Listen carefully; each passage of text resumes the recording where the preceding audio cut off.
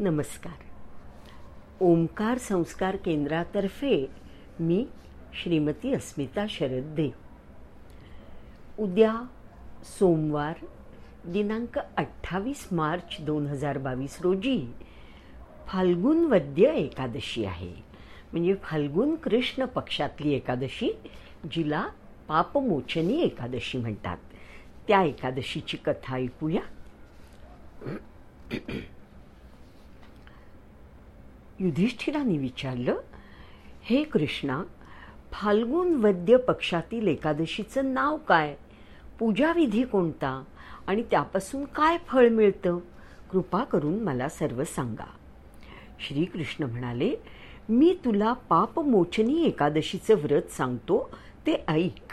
हे व्रत पूर्वी चक्रवर्ती मांधाता राजाला त्यांनी विचारल्यावरून लोमश ऋषींनी सांगितलं होतं.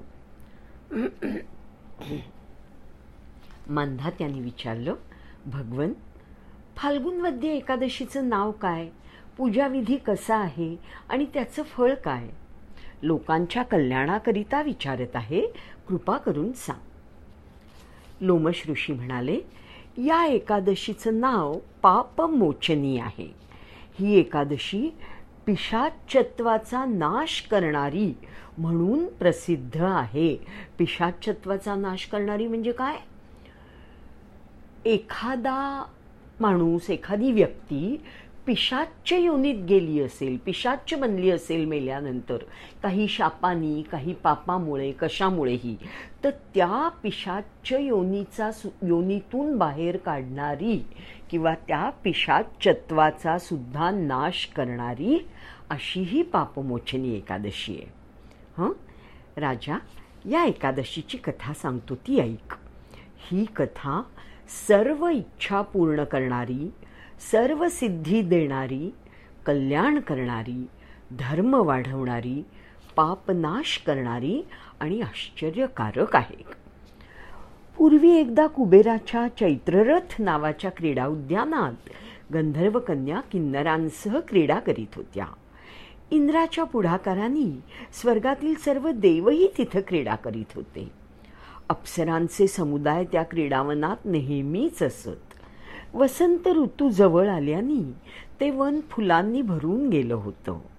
या चैत्ररथ वना इतकं सुंदर दुसरं कुठलंच वन नाही.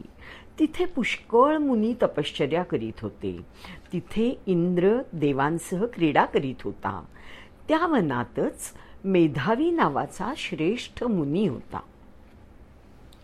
मंजुघोष नावाची अप्सरा ह्या मुनी मेधावीला मोहित करण्याचा प्रयत्न करू लागली. त्याचं मन जाणून घ्यायला ती त्याच्या आश्रमाकडे गेली, पण शापाच्या भीतीने आश्रमापासून 1 कोस अंतरावर थांबली. तिथे थांबूनच ती सतारीच्या साथीने पंचमस्वर आळवून मधुर गीत गाऊ लागली. मंजू घोषेनी चंदनाची उटी लावली होती, फुलांचे हार घातले होते आणि ती गात होती. तिला पाहून पूर्वीच्या शंकराबरोबरच्या वैराचं स्मरण करून मदन तिच्या शरीरात शिरला. बघा काय झालंय.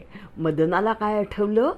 पूर्वीचं शंकराबरोबरचं वैर आठवलं आणि मदनाने काय केलं की ह्या मंजू घोषीच्या शरीरात मदन शिरला. मदनाच्या मनात शिवभक्त मुनीला जिंकण्याची इच्छा होती. त्या मदनाने जणू मंजू घोषेच्या भुवयांचं धनुष्य सज्ज केलं. त्यावर तिच्या नेत्रकटाक्षांची दोरी चढवली.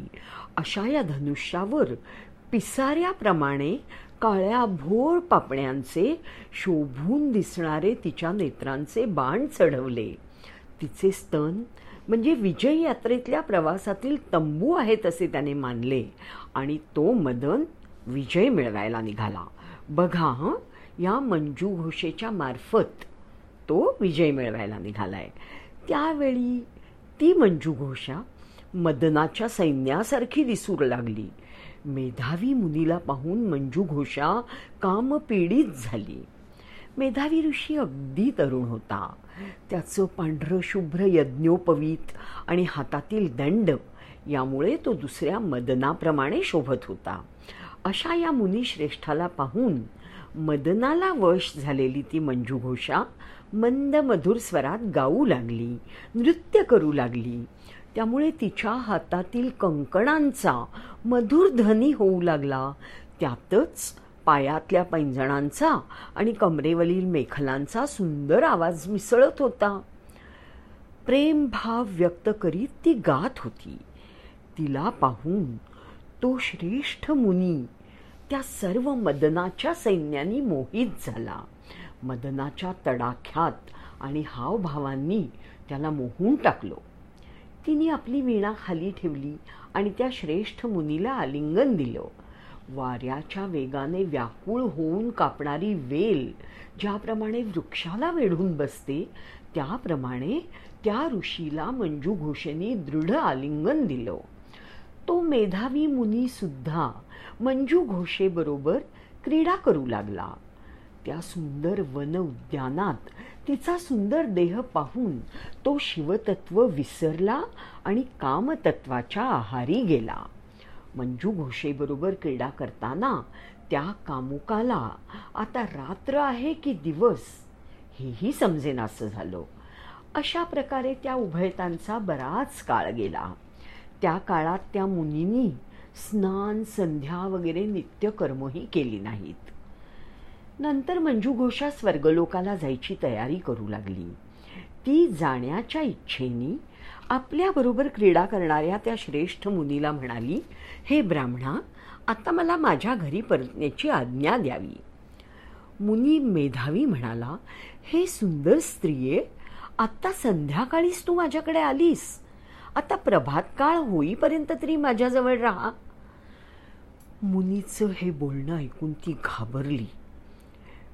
मुनी शाप देईल या भीतीने ती त्याच्याबरोबर पुन्हा कित्येक वर्ष क्रीडा करीत राहिली. अशा प्रकारे क्रीडा करताना 57 वर्ष 9 महिने आणि 3 दिवस गेले. पण त्या मुनीला मात्र आपण अर्धी रात्रच क्रीडा केली आहे असं वाटत होतं. इतका काळ गेल्यानंतर ती मुनीला पुन्हा म्हणाली, आता घरी गेलं पाहिजे, तर अनुज्ञा द्यावी. मेधावी मुनी म्हणाला, आता कुठे प्रातःकाल व्हायला सुरुवात झाली आहे.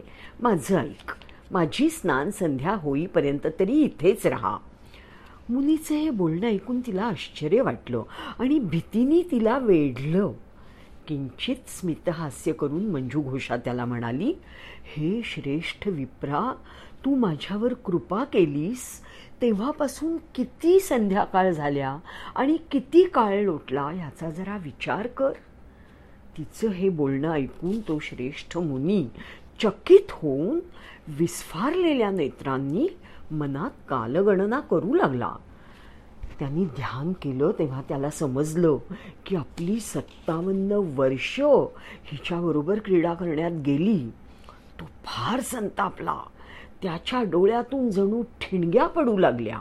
आपल्या तपाचा नाश हिनीच केलाय असं त्याला वाटलं. ती त्याला काळरूपी भासू लागली. आपण कष्टाने मिळवलेलं तप हिनीच नष्ट केलं अशा विचारांनी त्याला राग आला आणि त्याचे ओठ थरथर कापू लागले. इंद्रिय व्याकुळ झाली. तो मंजू घोषेला म्हणाला, हे पापिणी, दुराचारिणी, कुलटे, तुला पापच प्रिय आहे. असं म्हणून त्यांनी तिला शाप दिला, तू पिशाची हो. त्याच्या शापामुळे निस्तेज झालेली मंजू घोषा विनयाने नम्र होऊन उभी राहिली. मुनींच्या कृपा प्रसादाची इच्छा करून ती सुनयना मुनीला म्हणाली, हे श्रेष्ठ मुने, माझ्यावर कृपा कर आणि या शापातून माझी मुक्तता कर. सज्जनांच्या बरोबर 7 पावलं चाललं तरी मैत्री जडते. मग हे ऋषीश्रेष्ठा, तुझ्या संगतीत तर माझी कित्येक वर्ष गेली आहेत. स्वामी, या कारणासाठी तरी माझ्यावर कृपा प्रसाद कर. मुनी म्हणाला, हे कल्याणी, शापातून सुटका होण्यासाठी मी काय सांगतो ते ऐक. मी काय करू? अगं पापिणी, मी केलेलं महान तप तू नष्ट करून टाकलंस. आता पापमोचनी नावाची सर्व पापांचा क्षय करणारी एकादशी येईल. ऐका आता पापमोचनी नावाची सर्व पापांचा क्षय करणारी एकादशी येईल. हे सुंदरी, तू त्या कल्याणकारी एकादशीचं व्रत कर, म्हणजे पिशाचत्व नाहीच होईल. तिला असं सांगून तो मेधावी ऋषी आपल्या पित्याच्या आश्रमाकडे परत आला. तो आलेला पाहून च्यवन ऋषी त्याला म्हणाले, बाळ, हे काय केलंस? तुझं सर्व पुण्य नष्ट होऊन गेलं ना. मेधावी म्हणाला, बाबा, मी अप्सरेसह रमलो, हे मी मोठंच पाप केलं. या पापाचा क्षय कोणतं प्रायश्चित्त केल्याने होईल ते मला सांगा. च्यवन ऋषी म्हणाले, पापमोचनी नावाची एकादशी आहे, तिचं व्रत केल्यास पापांच्या राशीही नष्ट होतात. पित्याचं बोलणं ऐकून मेधावीनी पापमोचनी एकादशीचं व्रत केलं. त्यामुळे त्याचं पाप नष्ट झालं आणि तो पुण्यवान झाला. अप्सरा मंजू घोषेनेही पापमोचनी एकादशीचं व्रत केलं. त्यामुळे तिची पिशाच्य योनीतून मुक्तता झाली आणि ती पुन्हा दिव्य रूपाची अप्सरा होऊन स्वर्गात गेली. लोमश ऋषी म्हणाले, राजा, पापमोचनी एकादशीचं व्रत याप्रमाणे प्रभावशाली आहे. जे मानव हे व्रत करतील त्यांचे जे काही पाप असेल ते सर्व नष्ट होईल. जो हे महात्म्य वाचेल किंवा ऐकेल त्यालाही 1000 गायी दान केल्याचं पुण्य मिळेल. ब्रह्महत्या करणारे, सोनं चोरणारे, ऐका कुणाकुणाची पापातनं सुटका होणारे, म्हणजे किती मोठ्या मोठ्या पापामधून सुटका होणार आहे. ब्रह्महत्या करणारे, सोनं चोरणारे, मद्यपी, गुरुच्या पत्नीवर भाळणारे असे सर्व महापातकी सुद्धा ह्या व्रतामुळे त्या पापातून मुक्त होतात. हे उत्तम व्रत अशा प्रकारे खूप पुण्य मिळवून देणारं आहे. अशा प्रकारे भविष्योत्तर पुराणातील पापमोचनी एकादशीचं महात्म्य संपूर्ण झालं. श्रीकृष्णार्पणमस्तु. शुभम भवतु. श्रीरस्तु.